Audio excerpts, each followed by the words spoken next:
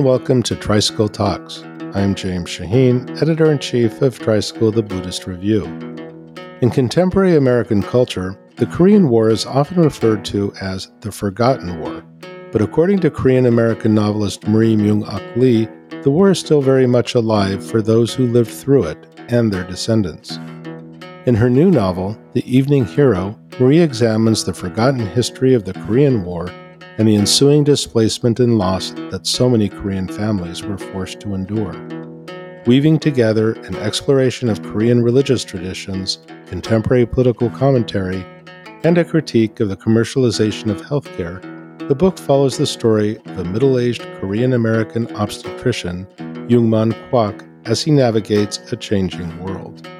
In today's episode of Tricycle Talks, I sit down with Marie to discuss Korean rituals of honoring one's ancestors, the generational impact of wartime trauma, and her travels to North Korea. Okay, so I'm here with writer Marie Myung-Ok Lee. Hi, Marie. It's great to be with you. Hi, James. So happy to be here. Thank you. So we're here today to talk about your new novel, The Evening Hero, which follows the story of a Korean-American obstetrician grappling with memories of war in a rapidly changing world. Can you tell us a little bit about the book and what inspired you to write it? It had a lot of inspirations. I've been working on it for 18 years. And one of the first flashes of inspiration I had was when we were taking our son, who's very medically fragile, to the doctor. And he just offhandedly mentioned a case that his friend was involved in. His friend was an OBGYN who had to help a woman who was in crisis. She was bleeding out of her pregnancy, and he managed to stop the bleeding by doing a hysterectomy. And she later sued him successfully for loss of fertility. And so that made me think about what would life be like if you're doing the right thing, but somehow in a court of law, they're able to prove. And then it was making me think of what if there were racial implications, like you're Asian and there are certain like stereotypes about that. And so I started writing that along with my favorite book of all time is George Eliot's Middlemarch. I love Middlemarch. Do you love Middlemarch? I do love Middlemarch, Okay. And Mill on the Floss, too. So it's everything I hope that this book is. It's funny. It's about village life. It's also about a doctor trying to do the right thing who accidentally kills someone. And so kind of the melding of these two things kind of got me going. And then more about a medical malpractice case. And it was actually more satirical about like startup culture because Dr. Yungman Kwak's son is also an OBGYN, but he's going to work at the Mall of America. It was actually a lot more funny and satirical like Middlemarch, but with the elections in 2016, I kind of took a step back and I kind of felt that I wanted to be more directedly about Yungman's story. There was so much talk about bombing North Korea, and it made me think about how in my small town, like my parents are actually migrants originally from North Korea, but most people don't know that. And it just made me think about how easily people in our town were very into this bombing narrative without realizing that this human being, my father was the anesthesiologist in town. So that means he's probably touched every single person, with birth, surgeries and so forth, accidents. So it kind of morphed into this huge book about this man who seems like this little doctor, but he's got this huge weight of history behind him. Even though he's in the end of his life and he's retired, he has this huge decision he has to make. And can he still have this kind of growth at the end of his life? Or will he just like glide into retirement, which would be the easier decision? There's still a little bit of humor in it. For instance, his name is Yungman Kwak. He's an obstetrician, and his name is easily mispronounced Quack. Yes, exactly. I also feel like Koreans in general are humorous people. So it's impossible to keep the humor out of it. If you see a Korean zombie movie, there's still always going to be a little bit of humor as opposed to like straight horror. Koreans are funny. Yeah, it's interesting because at the beginning of the book, you see this Korean-American doctor, and you don't suspect the weight of history is on him until you read the backstory. You've shared that this novel took 18 years to write, and your TikTok handle is Daily Writing Makes Book, which I thought was very funny. Can you talk a little bit about your writing process and all of the research that went into the book? Sure. I'm the kind of writer who, once I get an idea, if I'm going to do it, I have to be all in. For instance, this guy's an obstetrician. So when he's going to do the surgery, is he going to hold the scalpel like this or like this? Like, I feel like I can't write it unless I can be embodied in what's happening. The first 2 years actually were straight research, including trying to get into a hospital. I was a professor of creative writing, though, at Brown at the time, and I was trying to do all these sneaky things to get into the hospital. They did let me in once to watch a surgery, but they had the legal person there the entire time, kind of watching everyone. So it was very awkward. In the meantime, I was traveling down here where my friend is a GYN at Woodhull Hospital, which is public. So they're a little more casual. Ended up helping a midwife deliver a baby, and it was very Wow. fun. And then finally, through my work, was at the Center for the Study of Ethnicity and Race in the Americas. And there's a public health program. And I managed to meet this guy who said, oh, there's a new head of OBGYN, and he's not a doctor. He's a PhD, and he loves literature. So this guy knew exactly what I had to do. In fact, he got me an ID. I was embedded with the third year medical students doing their OBGYN rotation. I pretty much went on their whole rotation. But there were just other things so Yungman is North Korean. And at one point I realized I'm going to have to go to North Korea. Like the goals kept going and going. But eventually, weirdly enough, in 2008, I was able, through some very weird circumstances, to go to North Korea. Really? So How did that happen? I mean, that's not an easy thing to do. no, it was not. And it seemed like it would never happen. A bunch of Brown students in the East Asian Studies program who were doing Chinese said, hey, we found a fixer who will take us to North Korea, and we need some faculty to come with us. So, of course, I volunteered along with the person who does Japanese history, who was a white man, this was also the time when Kim Jong-il was launching what was called the Taepodong, which is one of his giant missiles. So that guy just said, I'm out. Like, there's no way. The State Department actually told us not to go. And also, as a Korean American, North Korea does not allow journalists or diaspora Koreans to go, because obviously the fact that we don't live in North Korea is counter to the fact that it's the greatest place to live on earth. But these students were clever enough that instead of getting our visa in Beijing, they got it at a much smaller outpost in Shenyang. And then when they were saying, we need this person's Chinese characters in her name so we can look up her family, blah, blah, blah. So, of course, I'm so obedient. I'm like, okay, writing it down. They said, no. They just said, stop. We're just going to say you're traveling. And if they don't just let you in under our group visa, this whole academic group won't be able to go. So that gamble paid off. So we were in a group visa that didn't have my Korean name. And then actually, while we were at it, I actually brought my mom along. My father had actually died. He also was a doctor and had tried to go on a couple missions to North Korea, but each time in Beijing, the white doctors were allowed to go and he was never allowed to go. Right. And so his last time, he actually had to fly back to Beijing. Then he flew to Seoul, where I was living as Fulbright scholar. He was just so sad. And so I just kind of had always carried that with me. So even despite the State Department saying, you can't go because there's no consulate there, if something happens, we can't do anything for you, I just kind of, I got to go. Okay, so you've compared the importance of writing each day to the role of repetition in Buddhist rituals. Can you say more about that? Well, one thing that's very important in Korean Buddhism is ritual. And a lot of it is the idea of tedium leading to some kind of enlightenment. And there's all sorts of jokes about cleaning out the bathroom and how that will lead you to enlightenment. But there is a certain idea that when you do something every day, it is the same. But then when you do it enough, you see that it's not the same. And so for me, that means having a new kind of way to observe things that I know. I think that might be the largest part. And then there's the whole idea, which might not be just as Buddhist. I think it's more my feeling of ancestors and ghosts is showing up every single day. I really literally write every day. And a lot of it is about checking in.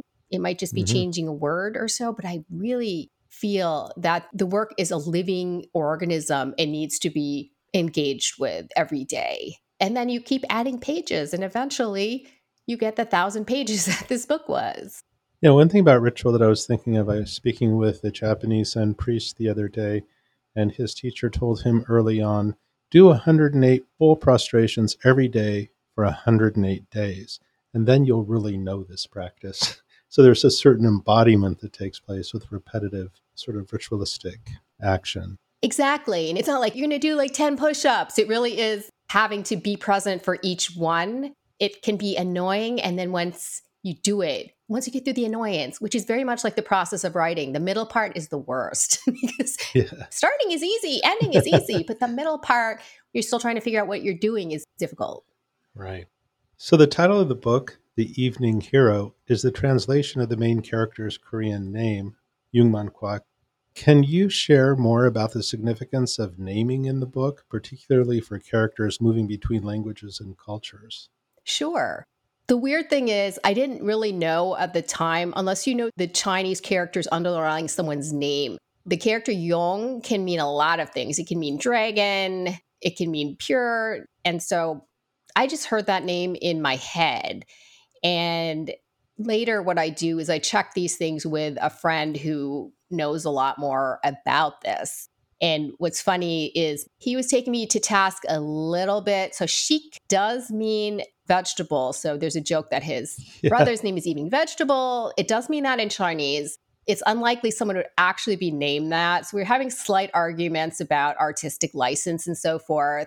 He was a little bit, I'm not sure I would spell Yong that way, la, la, la. But then later he wrote back, and this is a little bit where I like to get into the idea of the ghosts or the ancestors. He said he was looking not for my book, but through something for something else he was doing. And he was looking at these oracle bones. The oracle bones with the character for Yong had a woman with like an X inside her and then kind of like a male character outside that. And he said, under one rendering, you could look at that as the word for gynecologist. The idea of the title, The Evening Hero, or that they even call him that, came much later, but it became so significant and resonant. I feel more like it was there all the time. And I had Hmm. needed to dig it out. Because what I'd had as a placeholder, as my father told me his nickname in college, Hong Gil Dong, which is kind of that word for Robin Hood, that kind of made me think of like someone who could become a hero later. Yongman's name, that was his nickname for a while, but it wasn't quite right. So then when the Evening Hero came out, then that just everything kind of settled. Is he going to be an evening hero? There's a certain Walter Mitty-ish tone to the book where he's just kind of this bumbling guy whose wife is really mean to him and what's going to happen. His little brother's name, Jung Sik. Why evening vegetable?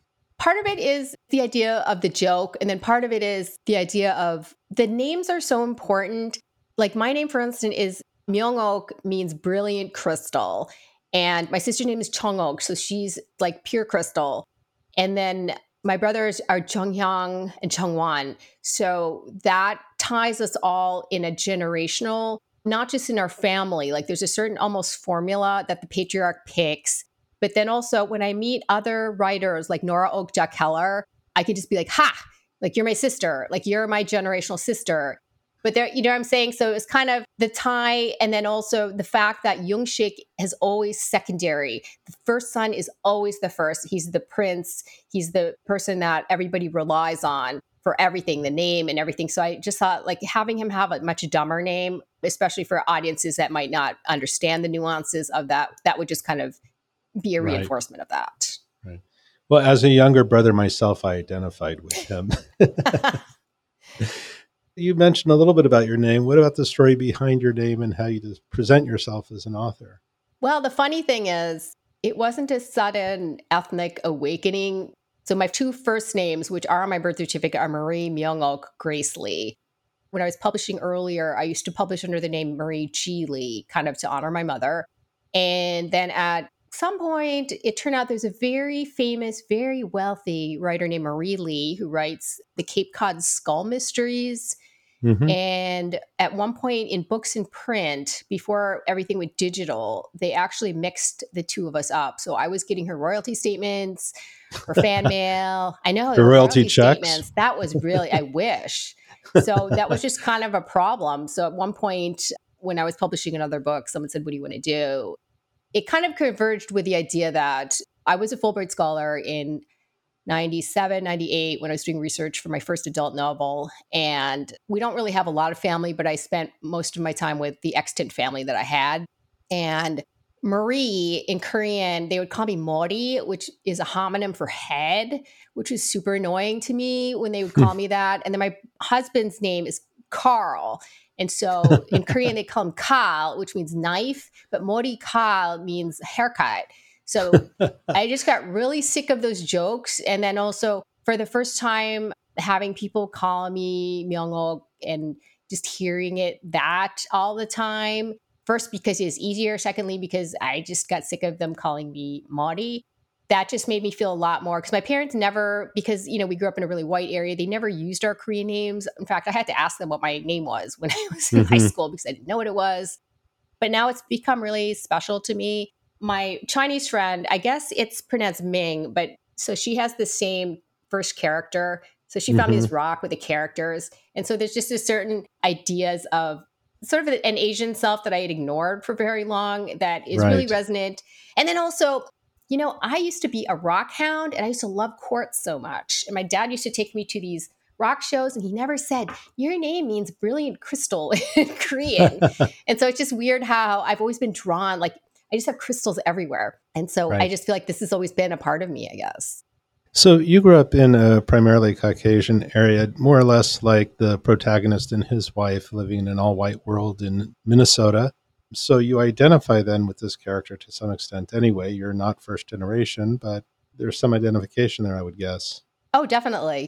Yungman is a lot more, let's say, himself and has his own interesting observations and kind of counter things that he does, where I feel like the way we grew up, probably because my parents, when they first came to the country, they were actually in Jim Crow, Alabama in the 50s. Wow. Right. So that's their first introduction to American racial politics, where Korea is apparently the most homogenous country in the world. So they don't have any idea what they're doing. And, they grew up under Japanese colonization. So very much how we grew up was white people must be right. We have to emulate this. We have to be like this. Where it was kind of fun for me to write a Yungman character where he's always like, why are white people doing this? Why do they wear their shoes inside? And also, the whole idea of Christianity, like, when he's growing up in Korea to get food from the missionaries, he has to say this weird mumbo jumbo over his food to get it, where that's just kind of weird to him, or drinking the blood of Christ. That's all really weird to him. That's funny. Many characters in the novel are living in the aftermath of the Korean War. And in the U.S., we don't often hear about the full extent of the atrocities of that war. As you write, even a war that's declared done, dead, forgotten, can still be alive every day for those living it. Can you share some of what you've learned about the impact of wartime trauma on generations of Korean families? So, as you probably know, a lot of people call it the Forgotten War, wherein it's not forgotten by the soldiers who were there, including the American soldiers. It's not forgotten by people like my parents. Seeing what's happening in Ukraine has brought back a lot of things, that my parents said. For instance, my mother had a harrowing trip from North to South Korea, but 1945, after World War II ended and the partition was happening. But she had a fairly untouched time during the war. But then she just talks about how she never got to finish college, where you feel like, oh, well, so what? You're alive. But people don't understand what it's like to one day just be do, and then suddenly there's tanks and, you're fleeing for your life. And even if you don't get hurt, it's just completely changed the trajectory of your life.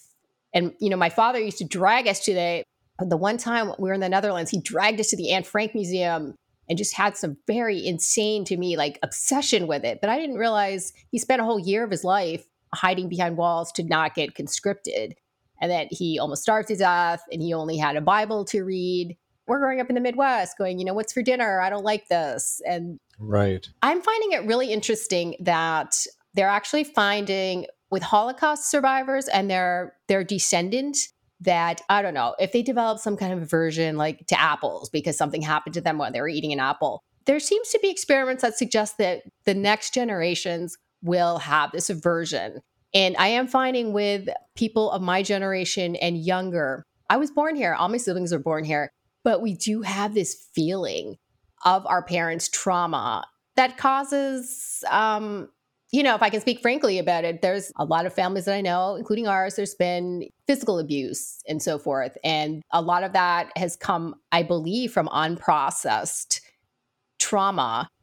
So because my mother had to make these split-second decisions that changed her life. So basically, when she went across the DMZ, she just thought she was helping her aunt get across the border. She never saw her parents again because they closed the DMZ like the next day. But for her, it became this panic disorder. I have so many memories of these crazy things happening, like her driving down the wrong side of the road. And for us, we all had this similar kind of anxiety But me in particular, because I started meditating when I was 9 and not sure what I was doing, but I have this continuous practice where I would meditate and I didn't know what it was. I would just sit and try to get myself in this bliss state. My parents actually yelled at me when they saw me doing it. For this article I was doing on alpha waves, I had to have what's called a QEEG. It's a very detailed EEG of your brain. And my son has autism. So they kind of compared our brains. And they also said, you have the most crazy brain. My brain works very quickly. So you can see I speak quickly. So I have high alpha, which can be related to intelligence and being able to think very quickly. But at the same time, high alpha is almost always correlated with high beta.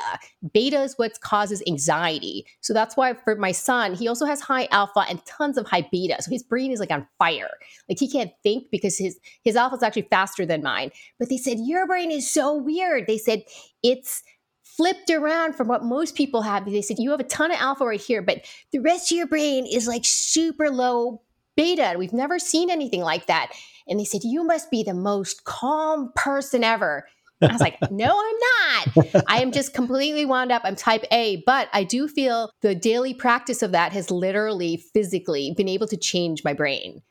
Because the salutary cooling beta is dominant in my brain. And I'm trying to think what a mess I would be actually without it, with the unprocessed trauma of my parents, because I am very high strung but I'm very functional. And they said, you know what, with that profile, I would make a great sniper. They do a lot for the Department of Defense. Yeah. Isn't that wonderful? And I said, yes, I'm Buddhist. So I think I'm going to do that. Right. So one of the through lines of the book is the question of how to properly honor one's ancestors in a changing world that's so important in East Asia. Can you talk a bit more about Korean rituals of ancestor worship or honoring one's ancestors? And I say this because many people during that war were separated and that became impossible and they had to make do in different ways. Yes, there are, real protocols that you're supposed to follow. When you bury someone, you always orient their head towards home. You keep all the bones together. So my grandfather, whom I never met, had died during the war. And so we had to disinter him so we could move him to a better place, like when I was there in the 90s. And the care that they took to make sure there wasn't one single bone fragment. The whole idea of the Korean dead body is the corpse, all the pieces have to be held together. So there's no cremation and so forth. But then, of course, with the war, there were so many mass graves. Nobody knew where anybody was. And, what's been really interesting for me is the dominant group of people who immigrated were Christian. And part of it is people who are Christian tend to know English or have these kind of pathways where they would immigrate or have the resources to be able to immigrate to the US, even though Korea is a minority Christian country and it's primarily Buddhist and then a bunch of other things. Buddhism tends to flow into animism and shamanism, and everyone's pretty cool with fortune telling. It's more like if you're Christian, you're not supposed to do any of that. But right. People will go to temple and then go to fortune teller, and then there's a lot of feng shui. Back to my friend who read the oracle bones. This sounds like really crazy, but I was walking down a stairway in Harlem. It was just like a stairway in a park, and it's kind of not very used. And one day I looked down and there was a coin, and it was a Korean won from 1988.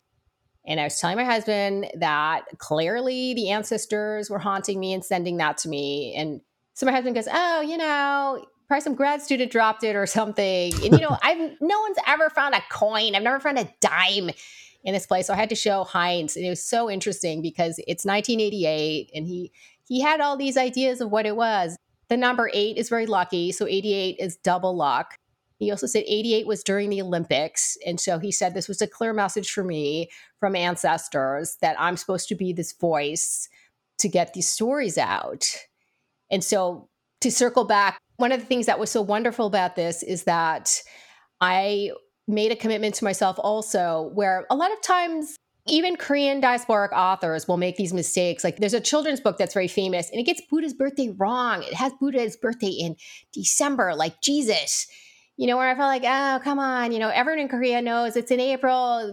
So I felt like I'm going to make sure I'm not going to do this with the war. everything has to be sort of verifiable, so to speak. So there are things like biological weapons that show up. And I was actually talking to an author who did a book on FOIA. And some of the stuff he FOIA'd was trying to figure out if there were biological weapons used during the Korean War. And he was looking at my book and he said, how do you know all this? Like the powder and the feathers and all that. And I said, I don't know that, but I talk to people and a lot of people remember that. And not only that, when I watch Korean movies like Bong Joon-ho, who did Parasite, he did an earlier one that was deeply metaphorical of the Korean War. It was called The Host.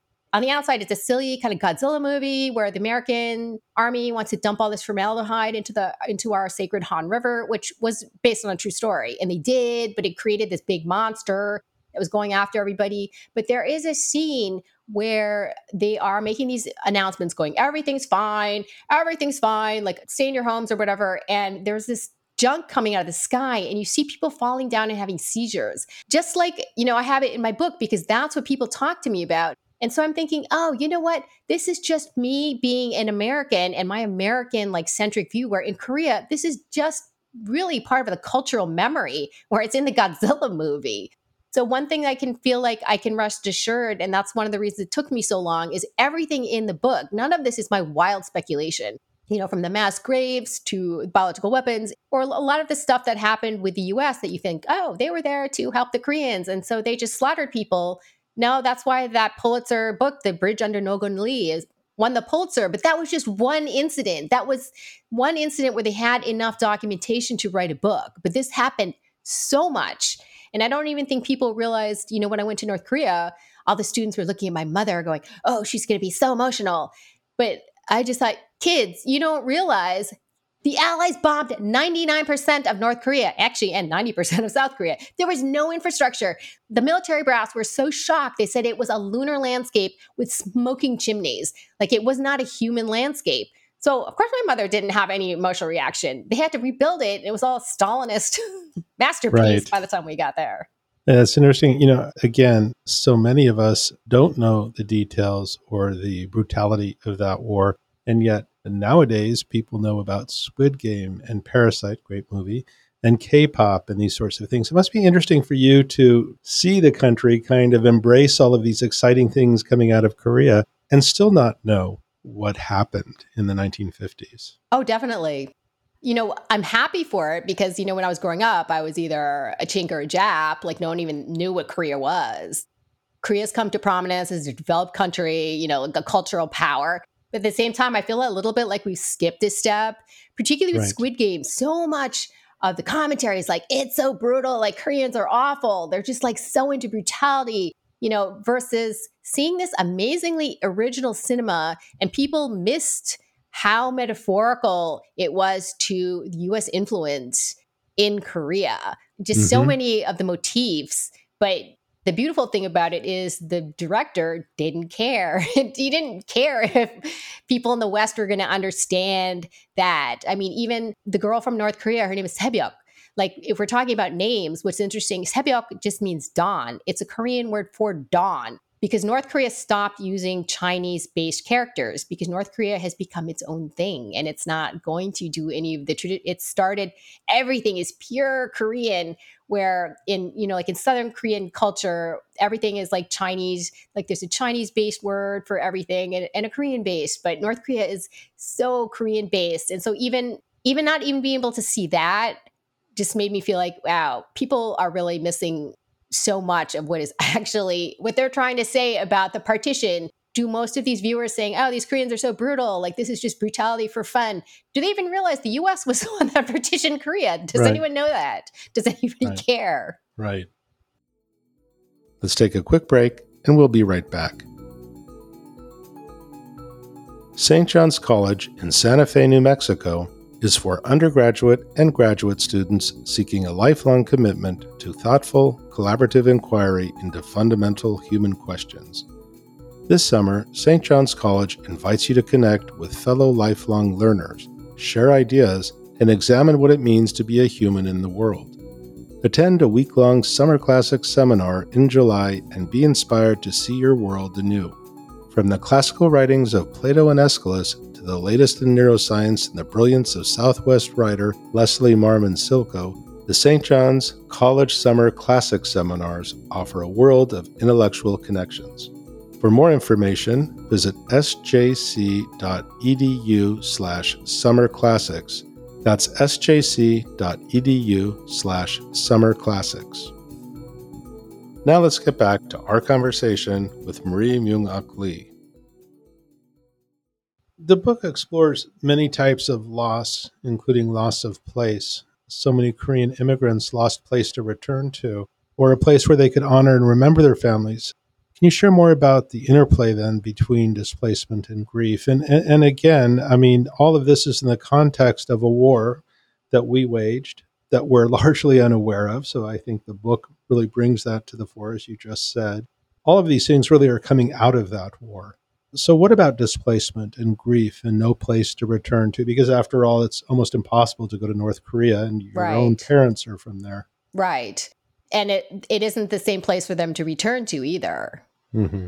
I think of it a lot now as an adult, because when we were growing up, we were just completely Midwestern. And so we didn't miss anything. I mean, people seem surprised when I say I didn't even try kimchi till I was in college or maybe after college. But you have to remember, because of the racist laws, Asians were not allowed to immigrate from Asia until 1965 with the Hart-Celler Act. So it never really occurred to me too much about my parents not even being able to eat Korean food because there was no Korean grocery around. And then when there was one, we would make a yearly pilgrimage to Minneapolis, which was about 4.5 hours, see the one family we knew, grab this tiny thing of kimchi, bring it back. We were not allowed to touch it because my mom thought it was too odoriferous. She really actually didn't like my dad eating it because she was afraid of what the white people would think. To be this deprived of this food that's so essential. As a kid, I didn't really think of it. And I was kind of like, oh, kimchi smells, yuck. And let's just keep it in the back of the refrigerator, and in MASH, they're always making jokes about it's a bomb or whatever. You know what I mean? So I'm growing up inculcating that into my DNA, where at the same time that my father, the last time his failed trip to North Korea, when he came to Seoul, he wanted to eat something called hamhungnyeongmyeon, which is a North Korean style cold noodles, which I'm really good at spicy food. It's impossible for me to eat. And the worst thing, it's not only so spicy, it comes with this chopped skate, which is really prickly. And then I remember going, I'm going to die. And then it comes with hot beef tea. So I was kind of chugging this going, no, it's hot beef tea. But my dad, just seeing how he just absorbed it and just thinking to me, trying to understand what he's lost just by watching him trying to eat this food. And I remember my uncle, who's South Korean, was there going, part of it is, oh, it's the rich American is here. Why don't we go eat blah, blah, blah? Why do you want to eat this? And he didn't understand why my dad wanted his one meal to be here. You know what I mean? We never even really think, what if one day, you didn't see your family ever again and you were never able to eat your favorite food? That's not something that we think about. And as a kid, I just feel sad to some degree thinking, I'm bored. Every day is like another. And you know what I'm saying? I think my parents, given what they've been through, they would have killed, you know what I mean, to have a couple years like that. Because, you know what I mean, the end of the war, the colonization, the partition, and then the Korean War happened 5 years after. And then their immigration, when they were, because of the laws, undocumented immigrants. I think their whole life has been pretty traumatic. I can't help but think right now when you talk this way about your parents, about Yungman's son, Einstein, who's thoroughly American and sort of embraced this world of highly commercialized medicine. In fact, he ends up investing or working for a company that has mall outlets where people go receive their medical care in a highly transactional world of medicine. So that cultural rift between Yungman, who experienced the Korean War, grew up in Korea and came to the U.S., and his son, who seems as distant from it all as any other American. Part of the impetus for this also was completely serendipitous. Because of that badge, I got an email saying, hey, Dr. Lee, do you want to learn how to monetize your practice? Come see us in Las Vegas. And sure enough, I got on a plane and went to Las Vegas. And then when they found out I wasn't a doctor, I actually got almost physically booted out of the conference. It was Bugs Bunny style. This other doctor, who was apparently a rival doctor, was being booted out at the same time. And so we were just looking at each other super sadly, sitting in our butts. He said, come to my conference. So 2 weeks later, I was in some super fancy Four Seasons in Tucson watching these surgeries. And the term retailicin, which seems super funny, is actually from that conference. Oh, They were really? discussing it I as, thought you had yes. invented that. No, I wish. I invented the Oregon Trail and Dome Depot, but not retailicin, which is, Oregon but Trail. but do you see what I'm saying? But that's Yeah, how like weird our world has become, that you thought it was satirical, but I attended a right. clinicians conference where this was on a PowerPoint. Hmm. This thing between parents and children, you raise questions about parenthood and how to instill values in children without imposing a fixed narrative upon them. Would you be willing to share a little bit about your own experience of parenthood, particularly raising a child with severe disabilities? Sure.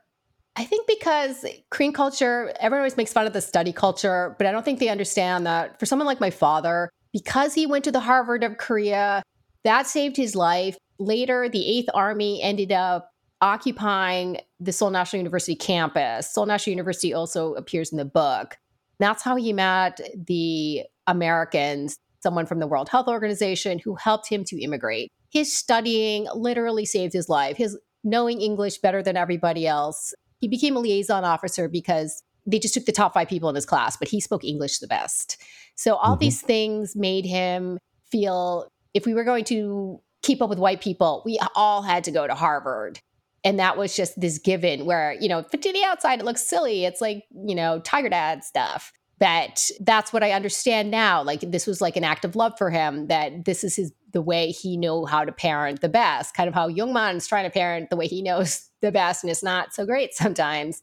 I kind of felt like I was sort of following the narrative. Well, first I didn't get into Harvard, so I had that problem. And then I went to a different school that was not Harvard. So my parents kind of didn't care. And it was a little bit good because they thought I'd already ruined my life. So they were paying a lot less attention to me. They didn't drive me to college like they did to my sister when she got to Harvard. So I kind of was a little bit more left to my own devices, including my parents didn't want me to be a writer. In fact, they were quite against it. And I did work as an investment banker for a bunch of years, amassing money for my career, but also appeasing them. So when I had my son, it looked very much like this is what you do when you are a person. You get married. And I also married really late. And then I had my kid. And then my father shows up with a Harvard onesie for my infant son with a Harvard rattle. And here we go. We're doing the next round of what you do when you have tiger parents.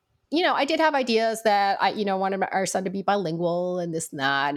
But then it turned out, when he was 18 months old, he was diagnosed with a cancer. And then that kind of crisis obscured a bunch of other medical issues he had. And then he also has autism and intellectual disability, which he still does. And that, more than anything, actually pushed me over from being Christian and kind of Buddhist. I was attending a Korean church at the time to just being fully Buddhist. And I think part of it was it helped me a lot with my mindset of, oh, God will fix this, or you must have done something terrible. Like there's just this very weird theology that it wasn't helping me deal with what was happening. And I saw it more also clearly with my husband because he always wanted to have children. And I saw it more clearly when you have these plans and do not go as planned, Hmm. how devastating that is and how difficult that can be emotionally and how easily you can kind of get stuck in a depressive rut of being, oh, like this isn't supposed to be like this. And I could feel myself kind of going into this rut. And it really was leaning more deeply into being Buddhist and just kind of being present and learning how to be present for my son. I guess it's kind of going back to like what you brought up at the beginning about the repetition. Like being present for my son every day, no matter if he was hitting us, smearing his poop around, showing up, being present, it did eventually result in certain epiphanies. I have learned that I am a really good parent to him, that I started out being really unsure of myself and needing the experts, and finally realizing the experts were wrong, that I know my son, I'm a good parent to him. And these wonderful things, because I've been able to buck what people want me to do, including institutionalize him, have opened this whole world of joy. And in fact, my husband and I were just talking about it this morning because at school he made this goofy picture and he's smiling. and they pasted his picture on as an astronaut. So, but I was telling my husband, like, we didn't have any pictures of him smiling from when he was 9 to probably 13. Right. And now he's just so joyful. And a lot of that has been because we've accepted him for who he is. And then he understands that now too. Oh, that's nice. Talked a little bit about your spiritual journey. It's like almost a decade ago, you wrote an article for Tricycle called Losing My Religion, where you traced your journey from Christianity toward what you called your mixed breed spirituality: pantheist, Buddhist, Korean animist, nature worshiper, Christian. Can you share more about your own journey and the religious communities and practices that have shaped your thinking?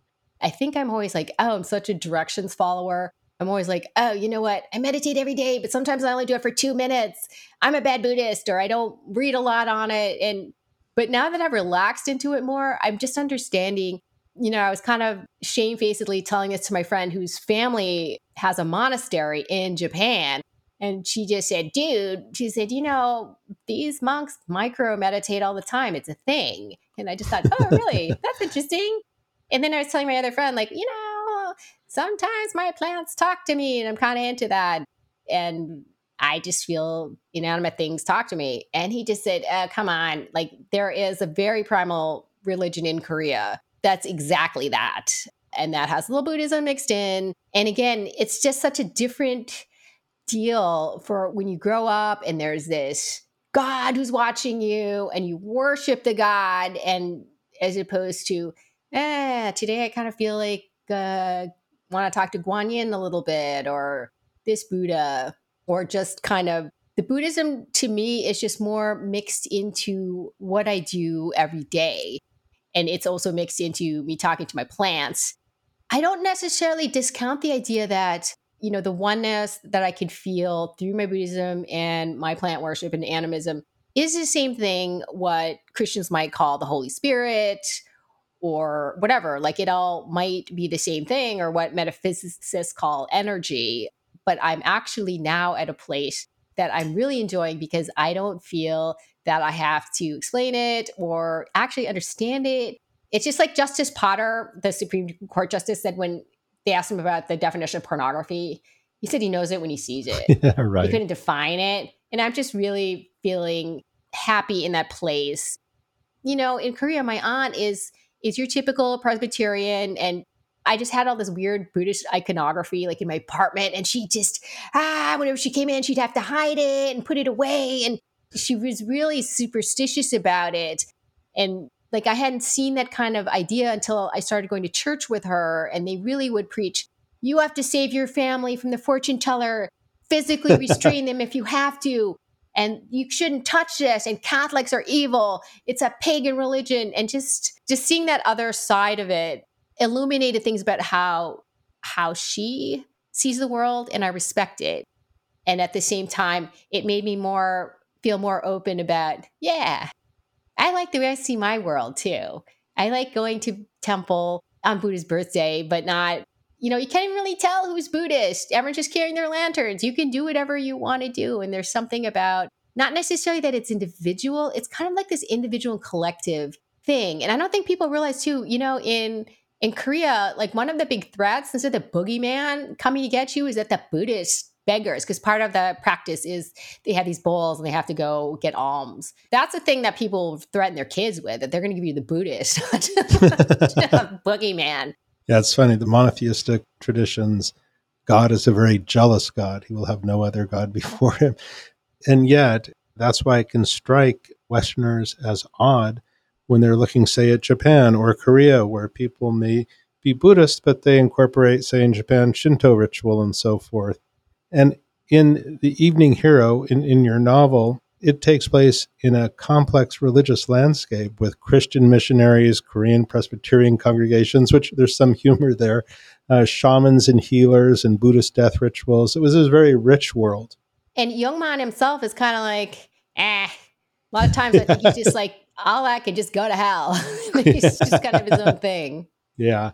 So in addition to being a writer, you also teach at Columbia University. So I'm curious to know how the pandemic and global crises of the last 2 years have impacted what you're seeing in the classroom. What have you noticed about the types of stories that your students are interested in telling? I think one of the things are the students are very stressed. I can't imagine what it would be like in such a formative time to have so much of your time, sunlight, being stuck in Zoom.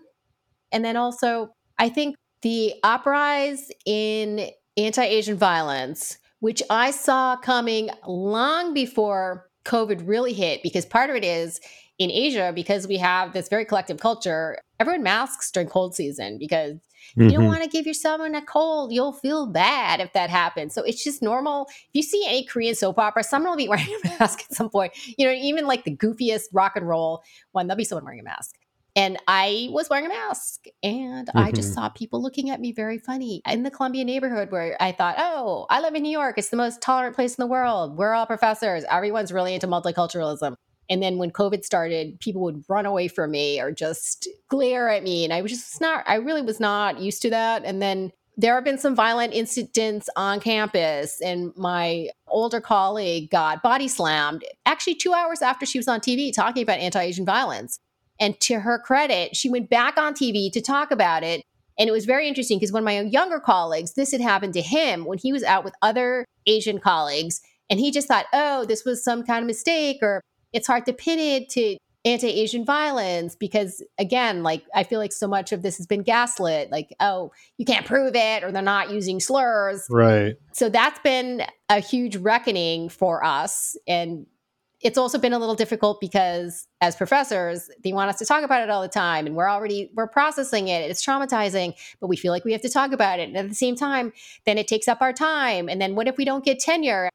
It's been this very mixed bag of emotions besides the isolation. I imagine a friend of mine's kids, I watched them grow up, but they grew up feeling perfectly safe and they belonged and everything was fine. And then this wave of anti Asian violence swept the country. And all of a sudden, one of them was spat on the subway. And it's shocking. But they woke up to realizing, well, maybe we're living in a world that we didn't quite know we were living in. So it is very confusing for them, let alone being confusing for much older people. Right. And we're kind of tired of people saying, well, don't do this, don't do that. Like for a while, I used to react to anti Asian violence by being very violent myself. Like someone Hmm. cut me off in their car and I would hit their car and then get these altercations. So I thought, Marie, you don't look like somebody who does that. hey, I have a black belt in Taekwondo, by the way. Wow. But actually, to the Taekwondo code, you're not supposed to be starting fights. But Right. the point being that there is no good way. It's like, it really is about addressing the anti-Asian violence. Like, do you know what I'm saying? Hmm. Like, for a while, I was thinking, I have like a full like punching bag and I've been practicing, but you know what I mean? People are like, no, you have to just stand down. Like, you're going to cause more violence. But no, there's no rhyme or reason. Like, the woman Yuna Lee, who got murdered, she took a cab home so she wouldn't get pushed in the subway like the other person got pushed, like 2 weeks earlier. There is no right way for us to be. It's more like people who are not Asian need to step up when they see violence happening, and we need to address structural inequality and racism. That's what it is. It's not on us, but we still do have to Right. protect ourselves. So I don't stand near the edge of the subway either. Absolutely. There are a few questions I kind of skipped over, but I'd like to go back to them for a moment. In the novel, Jungmann's hospital is closed, like many small town or regional hospitals. It happened here in Manhattan, too. In my own neighborhood, they closed down a hospital to build condos. So as medicine becomes more commercialized, we're seeing this happen. It's not profitable, so the community loses its hospital. What was it like writing about this sort of thing and writing about medicine during the pandemic? So I had a little bit of a jaundiced eye about medicine, as you probably saw in the book. Hmm. And some of it had to do with the for profit medicine and the way that they monetize everything. And now they have pre-diabetes, so they can use more drugs and so forth. But one thing that has changed for me to some degree is I'm quite skeptical of many medical treatments because I know where they come from and that they are profitable. But the pandemic did change a lot of the way I looked at the medical profession, seeing how heroic, literally heroic, a lot of these doctors. I mean, my gastroenterologist got reassigned, and they all had to work like in the ER, and nobody even knew what they were doing, like in terms of PPE and so forth. I've evolved a little bit because I do tend to, especially like politically, I'm progressive. That's part of my identity. I know everything that's bad about medicine, but at the same time, I did back up a little bit and realize, yeah, you know what? The medical community is important. And some people do go into it for the right reasons. And they really are quite heroic, not just doctors, but the staff. I hope that kind of infused itself a little bit in the book. And I do Hmm. remember when I was working at Woodhull, one of the midwives said, "Hey, put your book down. You're going to like this. Come on, come on, come on." And a Latina couple was giving birth, and she let me put my hands on the baby as it was coming out. She put her Wow. hands over my hands. I wasn't literally, but because I was Asian, they thought I was the doctor. And they were like all excited. But you know what I mean? Have that experience Yeah, when you actually see the baby go from a fetus to breathing. Then I thought, it was so helpful for me to be like, yeah, this is what Yungman likes to do. That's why he does it. Like, right. honestly, I didn't know why I made him an OBGYN, except that I wanted it to be something essential like what my father did.